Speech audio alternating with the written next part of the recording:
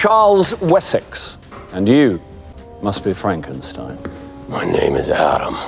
We are all the sons of our fathers, are we not? This is Dr. Wade. She's one of the world's most respected electrophysiologists. Hello.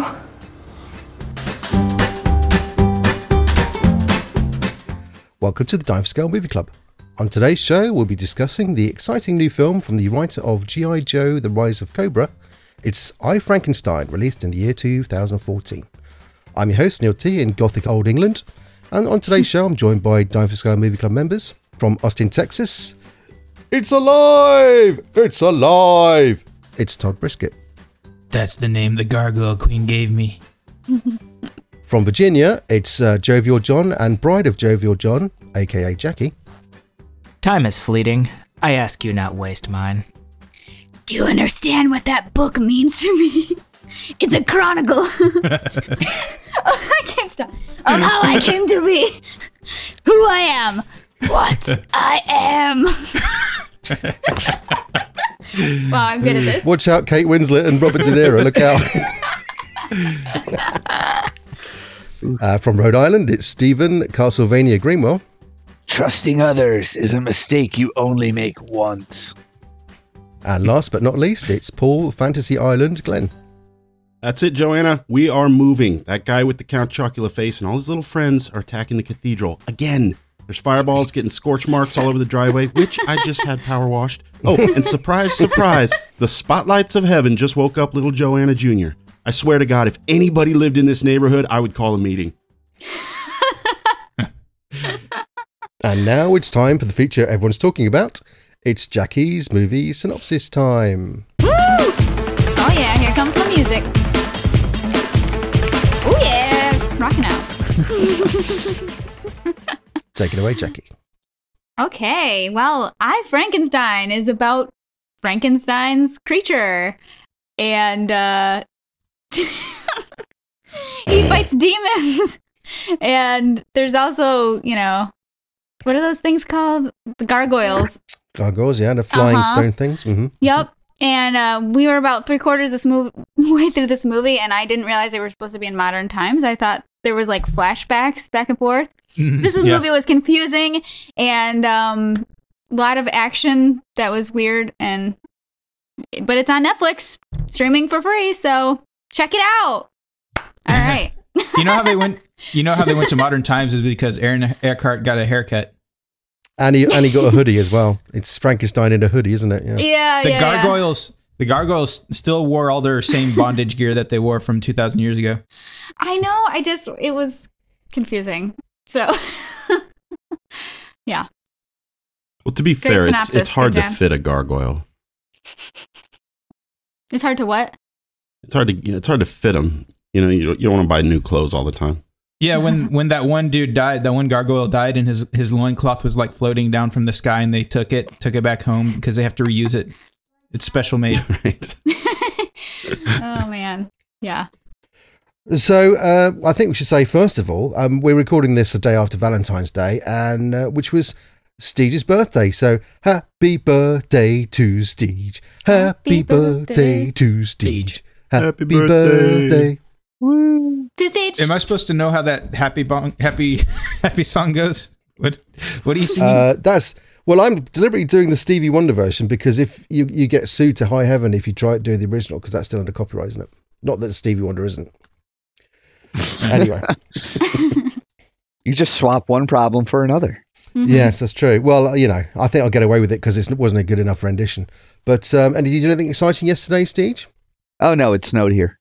It was bad. Sorry. Really? No, I went out Friday night. Okay. So you're buried under the snow right now, right? Yes. After this recording is done, I will be digging out from yet another storm. I think we're supposed to get another one Tuesday or Wednesday. Mm-hmm. So it's fun times in the Northeast. Good times. So the other week we were laughing. I was laughing about the idea that one of the Valentine's Day movies opening just before Valentine's Day was 50 Shades of Grey. Yeah. But PP, do you want to tell us anything about what you and Mrs. PP did yesterday? Well, she went to go see 50 Shades of Grey, which, from what I could gather, was most disappointing. Oh, really? Mm-hmm. I tell you what you should do. You should tell us that story about your honeymoon if you're happy to share that. Oh, just because it's humiliating to me and Well, funny to everyone else? You don't have to tell it. You can say I don't know what you're talking about. Well, I associate the 50 Shades of Grey books with Neil's homeland because we took our honeymoon in the first part of our honeymoon we took in London, and my wife brought those books with her on the honeymoon because she wanted something to read on the plane, and just became absorbed with them. And I spent a good chunk of our evenings sitting in bed next to her while she read the old trashy porn novels. Wow. It's emasculating. Yeah. No, those are books that Jackie would be into, right? No, the opposite of that. Is it I emasculating think they're terrible. because she's reading or because it's that book? Oh, John. It's the subject I'm just matter. trying to keep track here. I was going to say, I forgot what I was going to say now. Sorry. I think it's going on. I just He silenced just got Neil. flustered. Oh, so it's kind of, in a way, it's kind of like the sort of the honeymoon cliche, isn't it? That you know, you didn't really leave your hotel room, but perhaps not for the normal reasons. Well, I ended up going to a movie by myself at a famous movie theater there in Paris while she stayed in and read. So it's Wow. great. I don't As want one to does. mischaracterize it. We had a good time, but she really did enjoy those books. Okay, now onto the movie. Now, PP, you're our sort of resident fantasy movie fan, and you picked this movie. Obviously, you love it. So, what did you love about this movie so much? I would like to point out that I'm actually our resident good movie fan. It just so happens that there's a lot of really good fantasy movies. There's Yeah, also like a lot this of one. really bad ones, like this one. Now, I didn't think this movie was terrible, but I chose it because, because it's fantasy, and it was anytime there's a big budget sort of fantasy movie, I'm game, and I'm fairly easy to please when it comes to that, which is a good thing. Yes. I have to say, I got quite confused from the beginning because, I'm not the biggest Frankenstein fan, but I was really confused. Like, well, who are these demon guys? What's going on? They're not in the Frankenstein book, are they? There are no demons in there. Mm-hmm.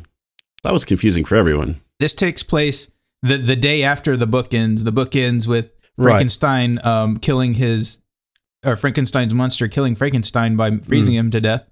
I don't know if that's true because I never read the book, but apparently that is like the end of the book, and then this movie picks up right after the next day. It's like Hamlet too, It takes place like right after. Yeah, so, I mean, Mary Shelley's Frankenstein, the original book, was described as like the first work of science fiction. So what you've got here is not so much science fiction, it's more kind of fantasy, isn't it, really? Because he's not really Frankenstein, is he, really? He's basically Aaron Eckhart playing Aaron Eckhart with a few scars and a bunch of gargoyles flying around and stuff and fairies and it's kind of Lord of the Rings meets Frankenstein, I suppose, isn't it? And a gravelly voice. They had an unused script lying around for Constantine too, and decided, well, we got to use this. Right. That's exactly the note that I made was Constantine. it seemed like it seemed like a cross between Constantine and Underworld. Yeah, to me it felt like Diablo.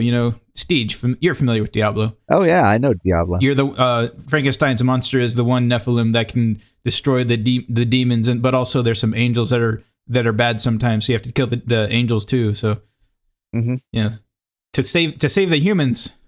And why do these gargoyles and demons care about the humans so much? Why don't they just like worry about their own demon land and not the humans? I know. That sounds like a note that the director made for himself. Why do we care about the humans so much? Why don't we just worry about So I think the backstory is the demons are angels that have descended from heaven with Satan. And then the gargoyles are sort of angels or something. But the gargoyles are angels that are protecting humans. That's right. Because that was the whole idea of having gargoyles in churches, apparently, from the sort of medieval times. They're angels in training from this movie is what I gathered. Once they ascend, they become angels. Now, you mentioned Underworld, and this movie is from the same people who brought you Underworld. So it's from pretty much the same team. Oh, so that's why it was so high quality. Motif. I don't know if I've seen Underworld. Have you guys seen Underworld? No. Yeah. Oh, yeah. What's her nuts? Kate Beckinsale, man. Woo. Smoke show. That's one reason alone to watch that movie. Is this time for you to do your classic hottest chicks that weren't in this movie? What's with the bits and skits? Hey, this comes from my No heart. bit zone. This comes from my heart. Well, I don't know if there were any hot chicks in this movie, actually. You know, your heart is not between your legs, Todd. That's not the right organ. That's where all the blood flows. And this is your bit. In any case, this is your bit about the, your hoots report, whatever you want to call it. What are you talking about, Neil? Mr. Brisket only judges off of all character. Women are respectable. You know, I respect. There's one woman I respect in this movie because, first of all, because she is very smart. She's a scientist. She obviously spent years researching biological and physiological structures, and spent years at probably Harvard Medical School, and she's very smart, and she's also super hot. Her name's Yvonne Strakovsky, or whatever her name was. Mm-hmm. She was in Dexter. Chuck. No, she's in Dexter. She might have been in Chuck, but she was also in Dexter. Oh, maybe the seasons we didn't watch. What else was she in? She was in something else as well. Well, Neil, yo, I know her from a little video game called Mass Effect 2, where she played Miranda Larson, and there she was a smart scientist type lady herself, as well. Yeah, with an Australian accent. Mm-hmm. Well, everybody in this movie is playing British apart from Aaron Eckhart. They're all Australians. Yes. What was up with Aaron Eckhart's accent or lack thereof? Yeah. Made no sense. He's a vagrant anyway, so he doesn't need to have a local accent. Okay, so but his voice is so gravelly, you're not supposed to notice the accent. I guess that's why. That's because he's part of 6 different people. Apparently, one of those people is some guy that grew up in the Midwest. Isn't Frankenstein? His story takes place in like Transylvania type place, like Romania. Something like there is actually like a Castle Frankenstein. Not that I did a little bit of research or reading up on Mary Shelley's Frankenstein. I only skimmed the article on Wikipedia, but she went to like Eastern Europe and she did visit like Castle Frankenstein, which I guess is a bit like Dracula coming from Transylvania. I think her chappie Pierce Shelley, whatever his name is, I don't know what his name is. Anyway, they both wrote. He wrote a vampire book called Vampire with a Y, and she wrote Frankenstein, both at the same time. So they're sort of prototypical scary monster type books. It's worth pointing out, I don't know if anybody else has read Frankenstein, but Mary Shelley's Frankenstein is not a particularly frightening book. It's really, it's a little bit of science fiction, a little bit dramatic, but there's nothing really scary about it. It was kind of repurposed as a horror story when they started making movies about it. I mean, it's obviously grotesque, but there's nothing really scary in the movie. It's more an examination of humanity. Interesting. Most importantly, it's probably public domain now, right? Right. Yeah, I think so. Now, I don't know if you want to defend this movie, PP, but I'm going to let you defend it or condemn it. But what are your thoughts on this movie overall? I didn't think it was too bad. It wasn't, I mean, obviously it wasn't great, and it wasn't something that you would go run around recommending that everybody has to watch. But I'd say if you're into this kind of thing, like if you like Underworld and you like, these kind of vampire, werewolf, gargoyle, demon fighter movies, it's fine. It's passable. I mean, they don't bother about any sort of character development or anything like that, but, it's a thrill ride. I would like to read a quote from Aaron Eckhart, who described Frankenstein like this. Frankenstein is an intelligent, evolved man, and that's how he's portrayed in this movie, for sure. Wow. Are you kind of trying to imply that Aaron Eckhart is a bit of an idiot? I think when he left college, he got like not a GED, but I think he got the equivalency of a college degree. It wasn't a college degree, and he went surfing or something. Who, Frankenstein's monster did? Yeah. No, Aaron Eckhart. And what's interesting to me is that he went to school actually in my town, the town I'm now broadcasting from right now. I don't know for how long, but he lived in Australia, then he lived over here. So he sort of, I think he kind of, that was when he was a kid. So I don't know whether he's kind of a. So you guys have a plaque erected in his honor, of course, because he spent a semester there. Mm-hmm. I don't know, maybe a couple of years. I don't know, when he was a kid anyway.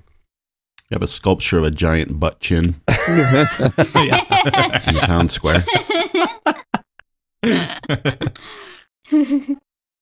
This movie is a bad version of many other movies, and TV shows. There's of course, T would probably know this best, but there's Gargoyles, which was a splendid animated show, a fantastic show. I think that was made by the same people that did Batman the animated series too. It was, and it was. If you want to see Gargoyles, just watch Gargoyles. Do not watch this movie, which the gargoyle highlight of this movie is one of them gets punched in the face. And right, yes. That's basically the only cool thing that happens, as related to gargoyles in this. And also Blade. If you want to see a good movie about vampires and demons getting killed, just watch Blade with Wesley Snipes. Because that's all I wanted to do while watching this movie. I have not seen that. Yeah, I actually like that shot where he's punching the gargoyles. There wasn't much else to like. There were a few nice CG effects actually. There's some really bad CG and there's some really good CG, and I think they used like 3 or 4 different effects houses. So, like my favorite shot is where they're zooming into that sort of storage area for all the corpses. Yeah. Which looked a bit like the Matrix. Mm-hmm. Yeah, it was. And in the commentary, the director said that that set a record for the largest number of polygons in a shot, and it was 30 billion polygons. Oh, it's a lot of polygons. So that's all the CG, sort of how they draw things in CG. Interesting. Well, those 30 billion polygons, they show up as less than a pixel, so because they're so far away. Yeah. It was a pretty dense scene though. So I guess they do they draw them if you can't see them? I don't think they draw them, but they probably have to think about them, don't they? That's when they're rendered by the 2D display, it doesn't draw them. It projects it onto a 2D display, which is rendered. So it's not actually rendering all those 30 billion or however many it was. I like the part where, well, first of all, can we just explain a little bit of the plot? Because Please do. How dare you? Jackie's explained the plot very clearly in her synopsis. Yes, very concisely. Something very about concisely, a guy really. split up into things. Well, yeah, go ahead, T. Okay, I guess we can infer the plot because demons are fighting gargoyles and then Frankenstein's monster is in the middle for some reason. But anyway, I like the part when they're having that huge battle and that one gargoyle went over the top and he grabbed one of the demons. He flew him all the way up like 100 stories to the top of their little ski resort they have there in the mountains, and flew him all the way to the top and impaled him on the steeple on top of the building. That was cool. That was cool. Yeah. As Neil said, some of the fight scenes in CGI in this movie, it's like, oh, this is kind of cool. But then you cannot tell what is going on in the absolute slightest. Oh no, yeah. I had to look pretty much every plot detail up on Wikipedia after the fact. Yeah, I had no clue what was happening. Yeah, and even then, I still don't know. I don't know why the demons are so obsessed about reincarnating some of their other kind when it looked like they had an inexhaustible supply of demons to begin with. It appeared that way, yeah. I think once they go up and they go up to the earth and then are descended, then they cannot come back, is how I understood it. So in order to increase the army of all those that have descended, I think there's a there's a large amount, but they're in limited supply. Like they're not creating new demons. So the only way to get more demon armies up is to inhabit the soulless bodies. I don't know. It seemed like they had like 5 demons for every gargoyle. It was just stupid. That's pretty dumb. I don't know why I'm trying to. Is that your drop? I couldn't tell whether you could hear that or not. So I thought It's pretty dumb. That's pretty dumb. I'll be sparing. I'm not really sure what's going on here, but I'll be sparing with that. So basically, you're saying that's pretty dumb. Okay, I agree. Now the only thing that wasn't dumb was that lead scientist. Now she was spot on. Yeah, I don't. We do always rank who was the best actor in this movie. I think she might be it by default. Well, Bill Nighy is a good actor. I don't know. Yeah, Bill Nighy is pretty good. He's kind of chewing the scenery a bit, wasn't he? Yeah, I like Bill Nighy. He was quite creepy. Yeah, even though his character was terrible, and the dialogue was not that great. He was pretty good in just making that creepy face. I couldn't take him seriously at all. Also, they seem to the evil demons seem to have a problem with book learning because they cannot replicate the 300-year-old experiment with a guy who is using electric eels. Right. Yeah. That's well, yeah. If Frankenstein dedicated his life to writing this memoir with electric eels, but Strahovski, who has all the history of biological research ever at her fingertips on her iPhone, can't replicate it. Well, she's good looking at least. Yeah. Well, you know how she got past her thesis. No, how did she, Todd? Through her smart. She had a good, solid argument. Come on, Steve. I thought you were setting us up for a joke. That's not the Tebe I know. This whole podcast is a joke.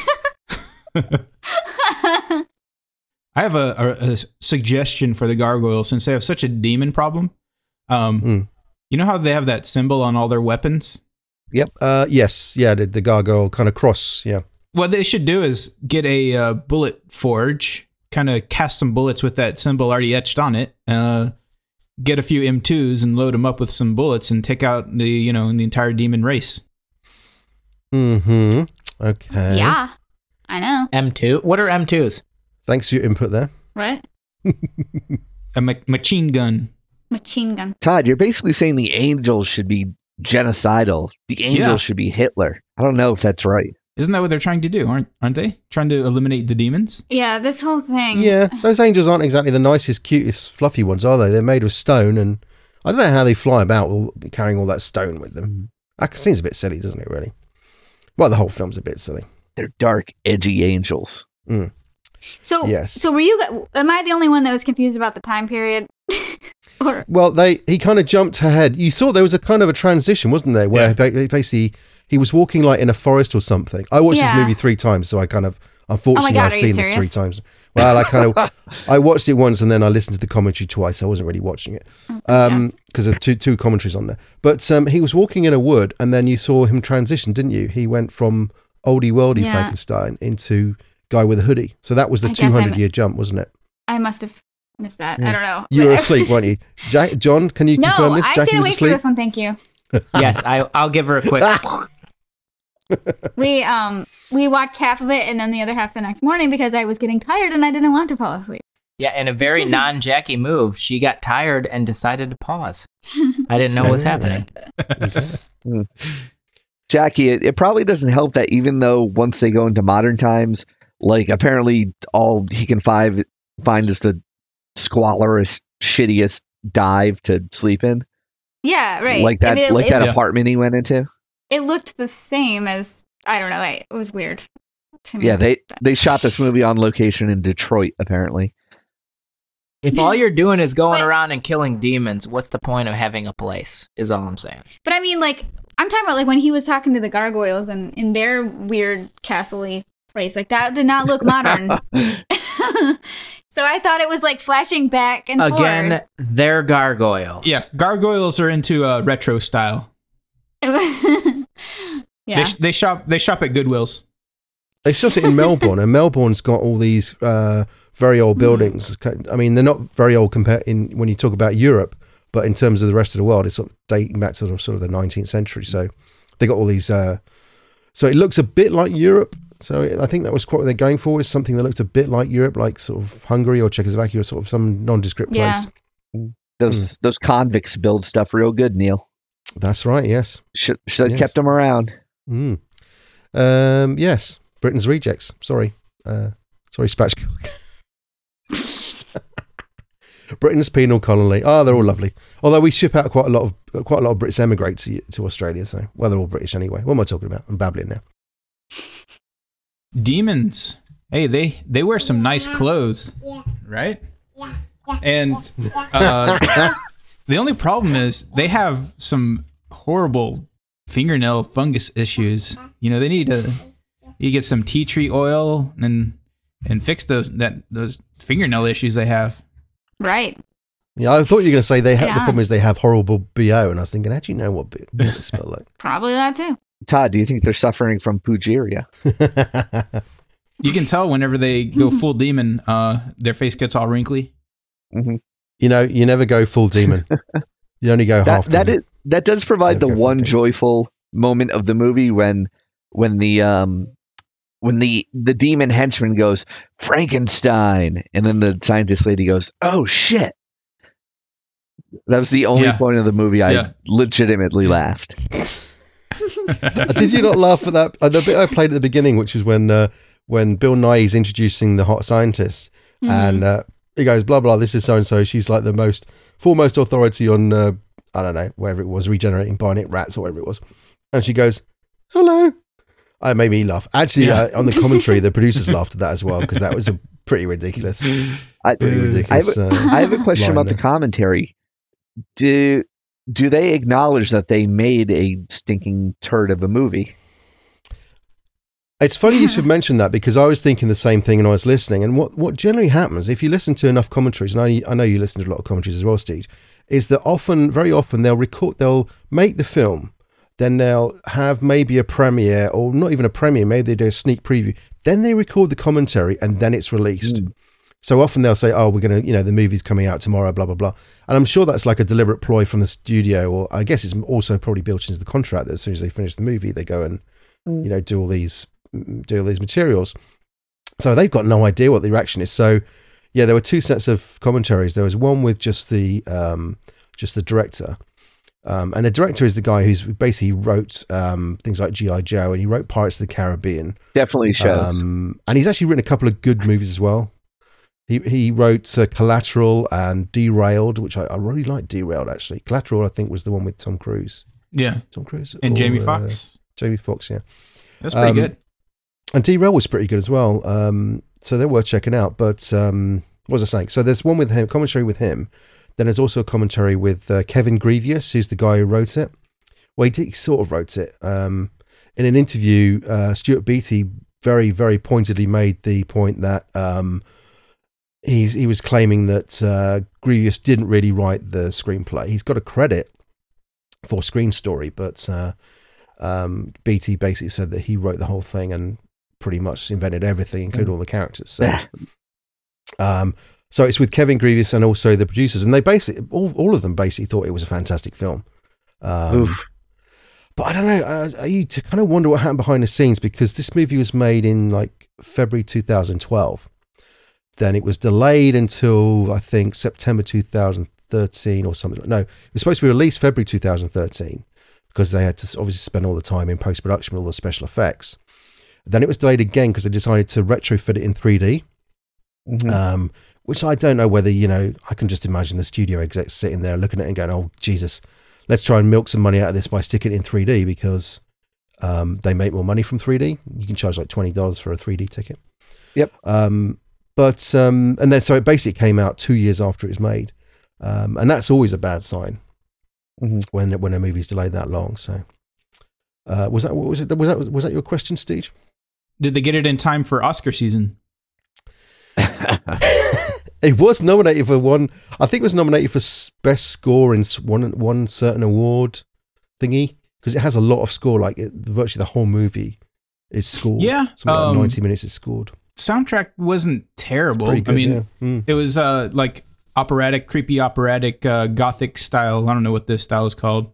With the opera lady. Yeah. So it's pretty cool. Until they bust out the hard rock at the credits. Oh yeah, that was Frankenstein. Jesus. Yeah. Yeah. So I don't know. Are you familiar with this Kevin Grievous type? He's He's a comic book author. He's a comic book author, and apparently he did write this one, but I'm not familiar with anything he's ever done.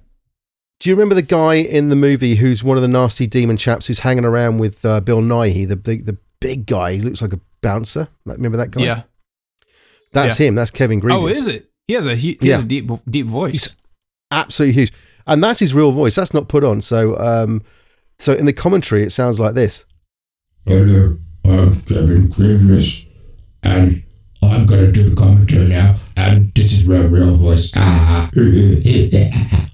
think he probably started out as an actor, and then he said, "Oh, I like all these underworld movies that I'm in. I'm going to make a Frankenstein comic book." Not exactly. He has done quite a bit of acting. Let's see. I think he actually... Here we go. Blah, blah, blah. Underworld is his.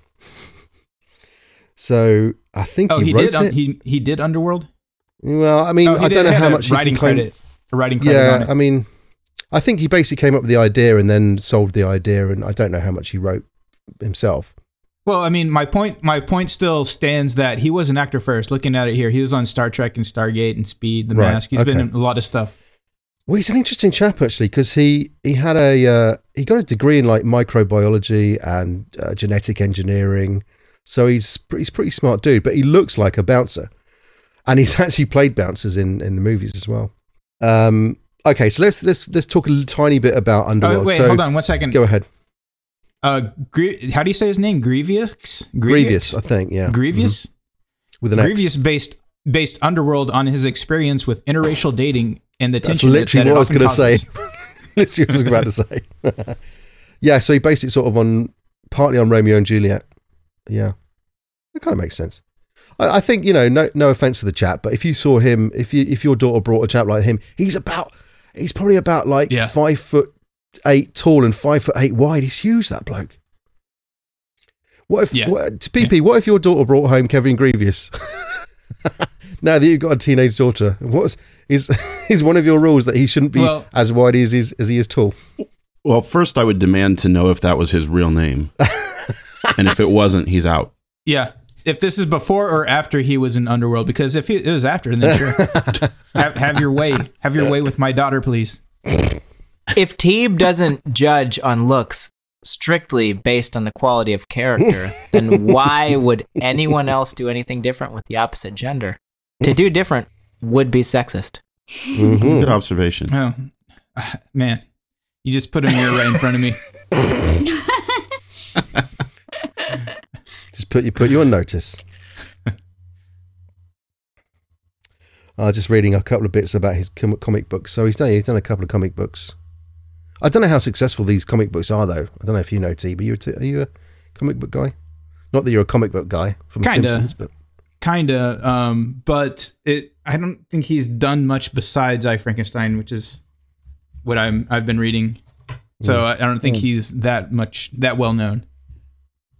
That prolific Neil, comic writer. Yo. Neil, did they mention on any of the commentary that Kate Beckinsale at one point was supposed to make a cameo appearance, but she did not? No, and there wasn't really any explanation about that. Maybe she watched it and went, no. Because it would make sense. They're kind of in that universe, aren't they, I guess? I don't know. I don't think that's the case. This is a woman who volunteered to do like 4 Underworld movies. Yeah.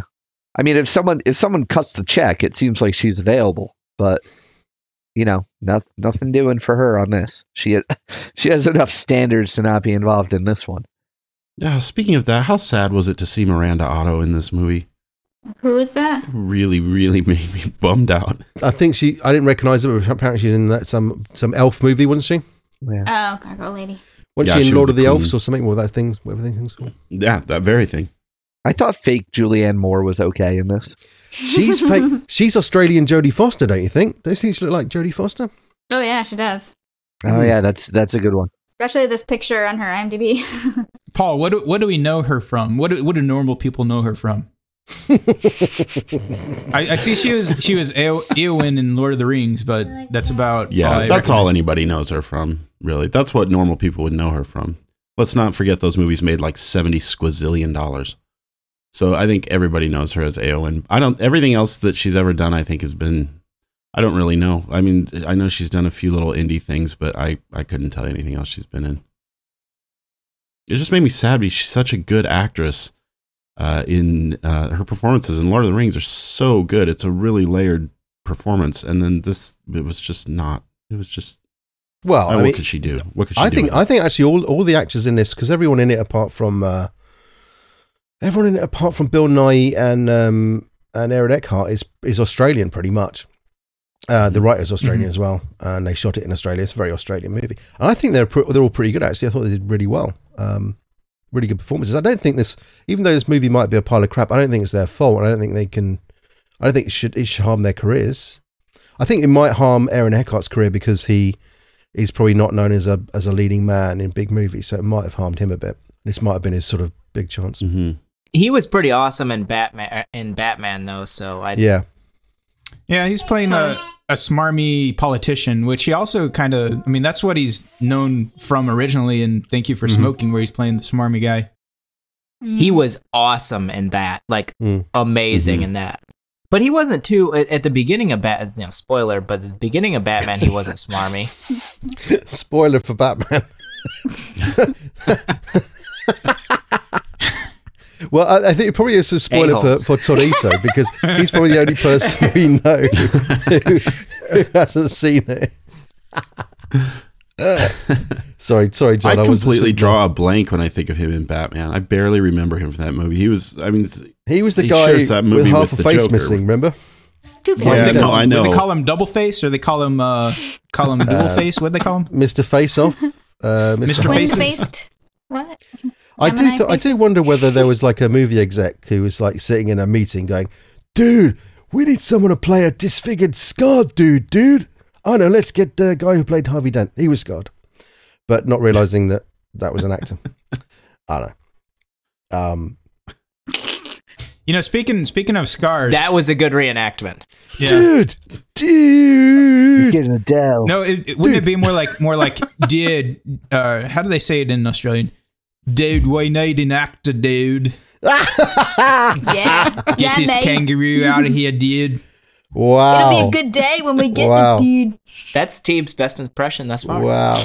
You know, I was actually going to do an Australian accent later on when I was quoting Stuart Beattie, but I don't need to do it now. I think I've been trumped by TV. No, yeah. I think you still should. Yeah. G'day, cobbers. That's your normal accent. Yeah. Isn't it? There is a funny quote from he did an interview with Screen Rant, and it was a pretty funny one, and the comments are funny actually because they're all going, what the hell are you talking about? I see if I can read this quickly. G'day, cobbers. When I pitched it to them 3 years ago, I said it's about a monster that becomes a man, and they said nah. Then they called me back a week later and I said, what's it again? I said it's a monster that becomes a man, and they said nah. And they called me back a third time and they said, but it's an action movie, right, Cobber? And I said, yeah, it's an action movie about a monster that becomes a man. And they were like, okay, great. G'day, cobbers. Boing, boing, boing, boing, boing, boing, boing. That's a kangaroo. Neil, that was great. Yeah. Yeah. That's an Australian accent, man. No, but there's another quote from him which is really hilarious. So he says, blah, blah, blah, blah, blah, blah, blah, blah, blah. It's the journey this guy goes on. It's, Australian accent. It's the journey this guy goes on. It's the human story. That's what gives me the chance to do different types of action. I can't do his accent. Having it all hanging off this growth. To me, when I look at I, Frankenstein, it has more in common with films like Casablanca than whatever else. Casablanca. It's a story of a guy. Casablanca. That's hilarious. But this line actually is quite funny. So the character is called Adam, right? He says, it's a story of a guy who's set in his ways. He's a monster. And he's called Adam. That sounds familiar, doesn't it? Oi, Frankenstein. Yeah, g'day, Cobra. G'day, sport. Try another shrimp on the barbie. Boing, boing, boing, boing, boing. Yeah, see? I got a whole load of notes, but none of them really amount to anything smart. Just do they not amount to a hill of beans comments. in this crazy world? Is that what you're saying? They do not. You know what that reminds me of is this movie, I, Frankenstein. A couple things. Adam, I'm going to call him Adam because that is his name. He's not a thing. And he is not an it. It is a he. I am not a monster. I'm a real man. Mm-hmm. I'm a real boy. What they don't tell you is that in the original Frankenstein novel, most of them was taken from parts of men, but a few pieces came from women. He had to use what was available. Really? Are you sure? Mm-hmm. Yeah. Wait, is that a joke or is this for real? And I'm talking about that cooter, man. I gotta say, I did feel like there was some oppression in this movie because they keep trying to call him that queen. You know, everybody else calls him an it, and the queen keeps trying to say that he's a man, but he self-identifies as a monster, and nobody really lets him do that. So yeah, they don't respect He's his an wishes. They don't respect his wishes, his independence. That's exactly right.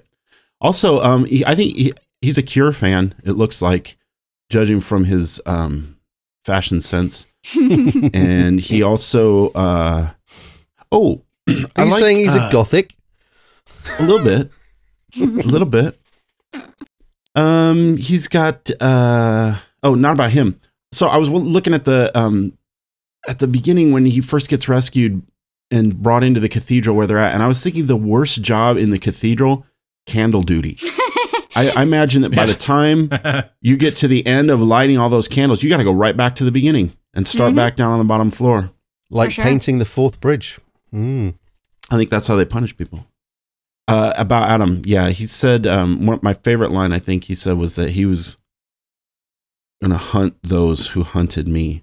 And I started thinking, but what if they in turn start hunting the hunted who's hunting his own hunter? Whoa. What then? You blow my fucking mind, man. Deep. Paul, I think you just wrote on this podcast Inception 2. I think of it more as like Casablanca 2. Perfect. Two important things. Number one, he gives her the knife that has the symbol on it. Yeah. But fails to explain to her that you have to use this knife. And I feel like that's an important piece of information. He just sort of hands it to her. And I think that should come along with, by the way, you can't swap this out. Regular knives don't work. Pepper spray, guns, defenestration, none of that. This is the one. He just hands it to her. Now, what if you etched the symbol into a pepper spray can? I feel like that would work. And that leads into my second note about the stamp was that I would sew that symbol into all of my clothes and etch it into everything I had. I'd get one of those custom toasters that imprints it on my bread. I would have it everywhere in my house. Yeah, so that you could use anything to kill demons. Yeah, I would make a suit that was like a little bit spiky, but all the spikes have that little symbol carved into it. So like if they even touch me anywhere in my body, they just explode. Totally. And why don't they share this information? If the gargoyles are so interested in vanquishing demons, why don't they just run around spreading the word that, hey, everybody, you don't have to be a gargoyle, you don't have to be a whatever, just everybody use this. Yeah, you don't. Yeah, if you ever see a demon, well, it might cause some copycat murders where people just go around stabbing each other, accusing them of being demons. Right, that's true. So, have any of you seen the action thriller The Lost Boys? Yes, of course.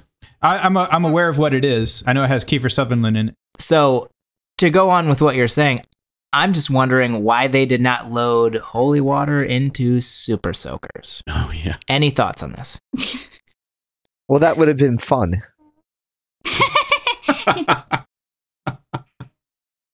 They did do the holy water face plant, though. we brought up before about using 50 cal machine guns with etched bullets. I feel like maybe holy water super soakers might be more realistic. Yeah, I mean, you could even do it and carve it into some BBs or a pellet gun. Yeah. Or, I mean, you could take a happy medium between 50 cal and a BB gun and go with the M4. Yeah. I know what you're talking about. What's an M4? I don't either. M4 is a carbine version of M16. That's like course. probably the most popular I knew that. firearm. I didn't know that. Yeah, I was going to explain that, but John did it before me, so. Yeah, right. I don't know. Yeah, M4 here is the motorway that takes you west out of London, but that's probably not what you meant, I think. It's just like that, but the Why not, American though? version. Okay. I would like someone to explain to me how he grew a soul, because that made no sense. I don't think get he it. grew one. I think he always had one, right? Of course, it It's wouldn't. like the lion in Wizard of Oz or the Tin Man or whoever it was. It's a bit like that. Okay. Well, then I didn't get it. Isn't that If I Only Had a Brain? I thought they somehow knew that he didn't have a soul. Like, I think everybody just assumed he didn't. they just assumed? Okay. And when you assume, You make a soul out of you and Aaron. Well, I mean, I don't know how you'd prove that. Yeah. I just didn't get the ending. I thought there was some way that they could sense it. I don't know. You can't really tell you have or don't have a soul until you send a demon to go possess the body, and then you'll find out. Apparently. Mm-hmm. Apparently. I didn't get Or it. I think you can do a midichlorian count as well to check. ooh, Okay, well, Of course, it's surprising to Judgy Jackie that he could grow a soul. of course. Mine's slowly wilting away through my ears. Or maybe it was never there. Oh, God. Dun, dun, dun. What notes do you have about this thrilling adventure? So, number one, Yvonne Strasky. Why was she not put in more form-fitting lab clothing? I mean, this is a movie, for God's sake. I think she was pretty form-fitting under that lab coat compared to the scientists I know. Well, everybody's form-fitting under whatever they're wearing. When she started hanging out with, what's-his-face, Hoodie Frankenstein, she wore some tight jeans and stuff then, didn't she? Yeah. Just I saying. mean, she had like a pencil skirt on and a fancy shirt. Like, that's pretty fancy for someone working in a lab. And she had a lab coat. PP? Did anybody else notice there were 3 or 4 instances where somebody would say something to her and she started to open her mouth and then they would cut away, and I kept thinking she must have just said something stupid, right? And so they, like she said, if I had a pony, I'd feed it gummy bears or something, and they thought we can't use that, so we'll just cut it and act like she was. That happened several times through there. That's funny. And also, she continually did stupid things for a scientist. Like when she said, his science is wildly out of the box. And I was thinking, science is the box. When it's out of the box, it's not science anymore. That's the definition of what science is. Or when she's being followed and she ducks into a deserted alleyway, because that's the best, smartest thing to do when somebody's following you is to disappear down it. Well, She was hold stupid. on. She was too stupid for a scientist. Hold on one second. I know a good number of scientists, and I can tell you that the science part of the brain tends to consume the common sense part of the brain. So I could totally buy I'm sure I've offended our scientist followers, but I could definitely see that happening. Let's up the current to 50 joules. Maybe she's into like the Kelly LeBrock type of science, the weird science, where only hot chicks can. I don't know. That's the thing about these movies, isn't it? You know, that's a scientist. I mean, I'm sure there are plenty of hot scientists, but really, seriously, You know who was really getting all the work done was that other old dude she was working with. He was the one that was putting the hours in and getting the work done. yeah. I don't agree. I think he was just eye candy for her. Yeah. Okay. Yeah. She was the brains of the outfit. He slept his way to the top. Guys, I think I should mention at this point that you would not know unless you looked at Wikipedia, but that is her father. Dun dun dun. That last Wait, comment real? became a bit creepier. Yeah. What? Yeah. Not in real life, but Oh. like on I see what you're saying. Oh. I thought you meant like the actor. Oh my God. No one I'm cares. so stupid. No one cares about the reality of the movie. SG, come on, Jesus. on IMDb, you would not know. I was like, wow, she's really taken the death of this programmer she works with pretty hard. Then I looked on IMDb, and the characters have the same last name. Wow, So I'm this like, this whole movie makes sense now. How would you ever know that? It makes slightly more sense. It's so crazy. You realize all that would have taken is one instance of her calling him dad, and it would have been clear in the movie. Yeah. Or she could Or have saying said, something when he died. or she could have said, I had to go save my father. But then again, if he was really her father, as you pretend that he is, he wouldn't have given up his daughter in front of the weird waterfall window. Yeah, what Boom. was that waterfall window thing? What was that? Well, she was treating him like a bitch as well. She was really kind of rude to him, wasn't she? Kind of ignoring him a lot of the time. And Girls and their fathers. I think so. She was probably just supporting him, trying to help him get through some tough times. She had a cushy gig at this place, shocking rat corpses, and she said, "Hey, pops, I got a button pusher roll for you up here. Come on over."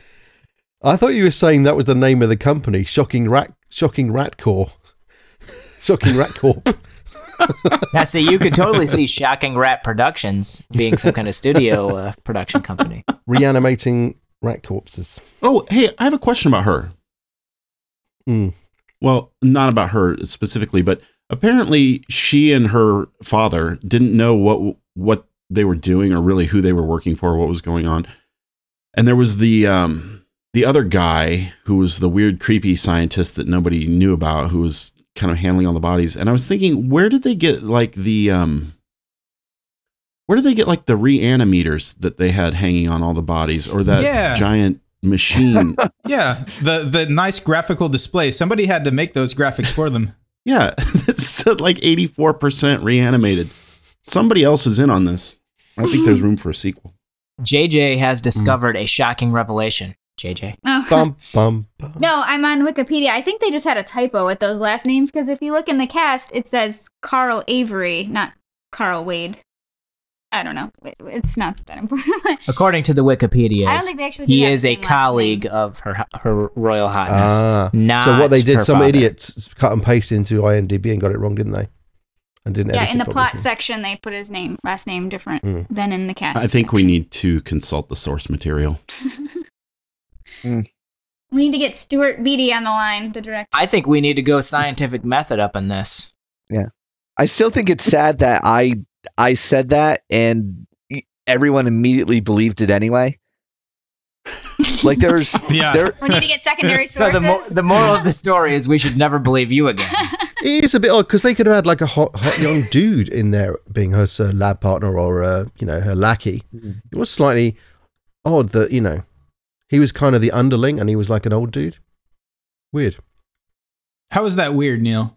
In this modern times, Neil. I'm not saying a male female thing, but more like that he might have been doing it for longer. He might have, in theory, he should be the senior mad scientist. Oh, he was working in dentistry before this, so he has to come back up to speed. Yeah, he changed fields somewhere along the line. He was surfing in Australia. Right. G'day, cobbers. I really liked Tiberius's death scene when he exploded into that five-starred fireball and made a huge pentagram, and then it made a huge crater in the earth, and it went all the way down to hell. I thought that death scene was awesome. I thought he looked, when he finally got the word that they were reanimated, that all the bodies were reanimating, he looked so happy that it was hard to root against him. He got that big grin spread across his face. These are his children. He was so excited. Okay. What's so wrong with the demons? What? Team's got I mean, they what's their? Why is everybody against the demons? Because they just want to live their life the way they want to. Why does everybody have to oppress demons?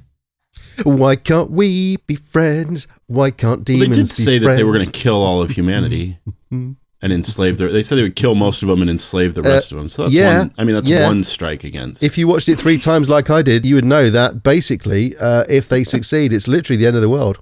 And when she's sewing up Aaron Eckhart, he explains to her that basically it's going to be the end of the world. And what are you going to do? What are you going to do? Who are you going to call, kind of thing? What are you going to do? And Ghostbusters. And on top of all of that, those red eyes. Do you know what a pain in the ass that is to correct in Photoshop? Yeah. They should have used a better camera with a red eye reduction or whatever it's called. Yeah. They did rather casually kill a police officer too.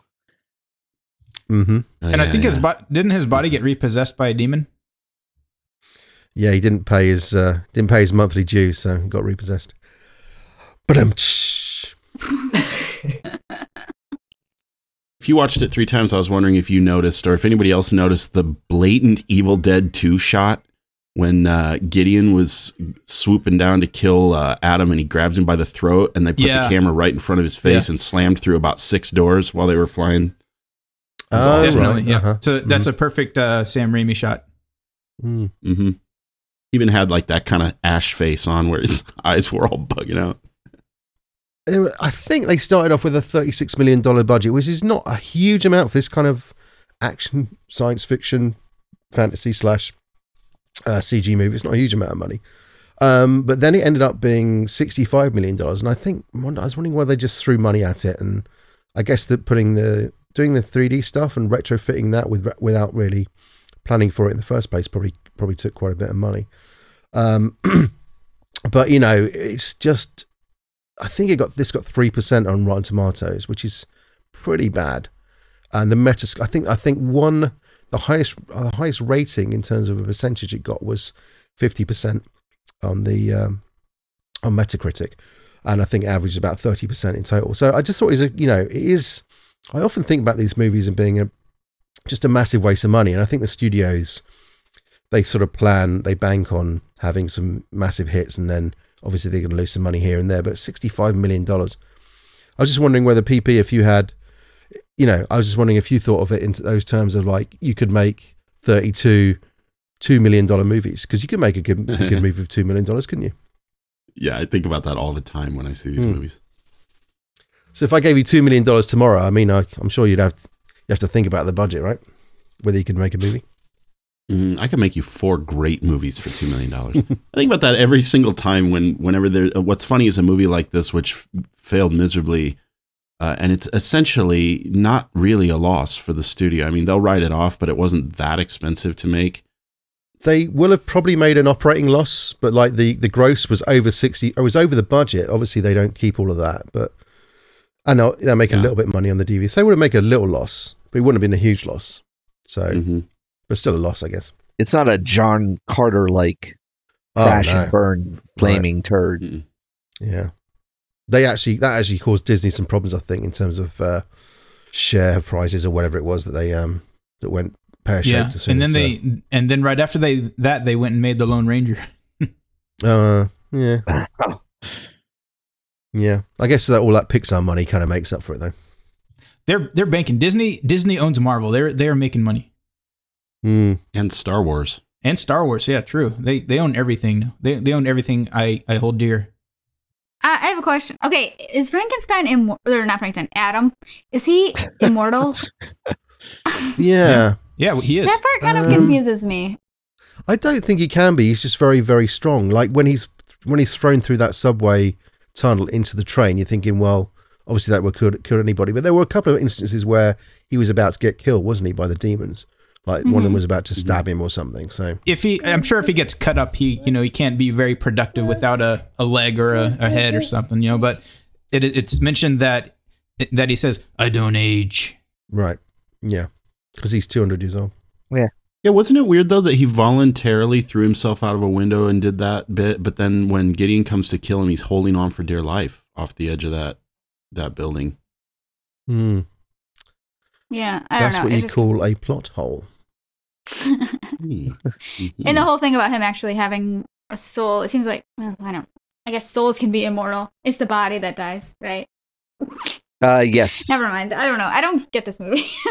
Jackie's getting heavy on this. Yeah, that's deep, man. Deep. That is a plot point in the movie that is not very well explained. Okay, so it's not just me. I didn't bother. Yeah. I don't know why you bothered trying to understand this movie, Jackie, because there was so little plot. I didn't really try and understand what was going on. In fact, the director said this is not a plot-driven movie; it's a character-driven movie. And I was like, no shit. It's not a plot-driven movie. Where's the bloody plot? I just want to have some perspective, on what the hell. It's all about the motivations of Hoodie Frankenstein and why he's basically trying to save the humans and blah blah blah. But I just couldn't give a shit really. See, I thought like when he sort of made friends with the hot scientist lady, that's sort of where he grew his soul, because he was like having this human, interaction. Yeah. That's why Makes I thought sense. he grew a soul, like not always had it, like you guys said. Yeah, they could have made that so a bit more obvious though, couldn't they? And then I really? thought maybe when that happened, he became mortal versus the last 200 years or whatever that he was not.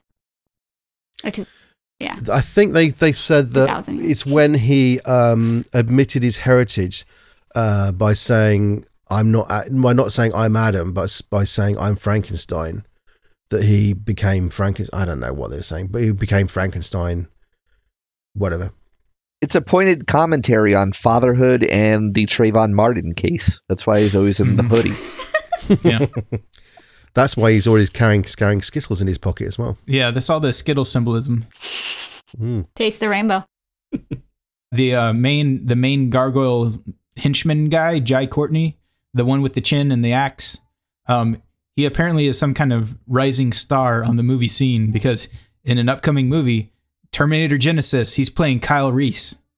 And he's in the Divergent movies, and he's in Suicide Squad as Captain Boomerang. So apparently we haven't seen the last of this guy.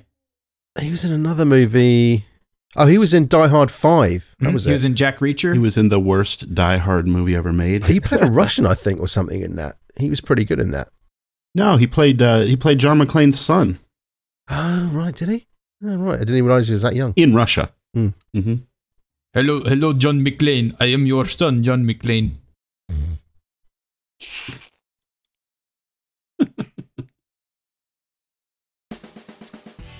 Okay, so that's all we have time for this week. I'm off to punch some gargoyles. You can follow us on Twitter at DFSMC Podcast if you'd like to hear about upcoming movies. And my thanks this week go to the Dime for Scale Movie Club members, Todd Brisket, I think your boss is a demon prince called Tiberius. He's been hunting me for over 200 years. thanks to Stephen Greenwell, You're only a monster if you behave like one. thank you to Jovial Jackie and Jovial John, Thanks, Neil. I never had to thank a human before. Have a good weekend, Neil. ooh, evils, and thanks to Paul C. Glenn. I am not human, nor gargoyle, nor demon, nor interesting, nor charismatic, nor franchisable. Did you just fall over? Did someone drop that's their mic? somebody else's. Maybe that's TV falling over. We have a laugh. My throat hurts from doing those voices.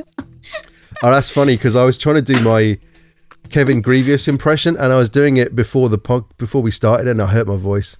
Kevin, my name is Kevin Graves. I mean, how does Aaron Eckhart do that for this whole movie?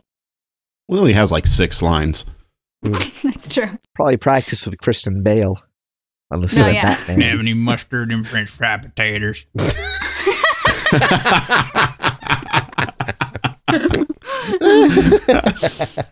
You do that really well, TB. You know what was funny? I was watching this with Liam, and that line, Jackie, that you quoted with the "You're only a monster if you behave like one." Liam was like, "Oh," he totally burned.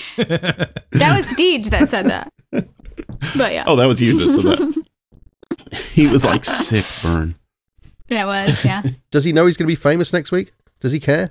Oh, are you kidding? He asks me about every 15 minutes. That's funny.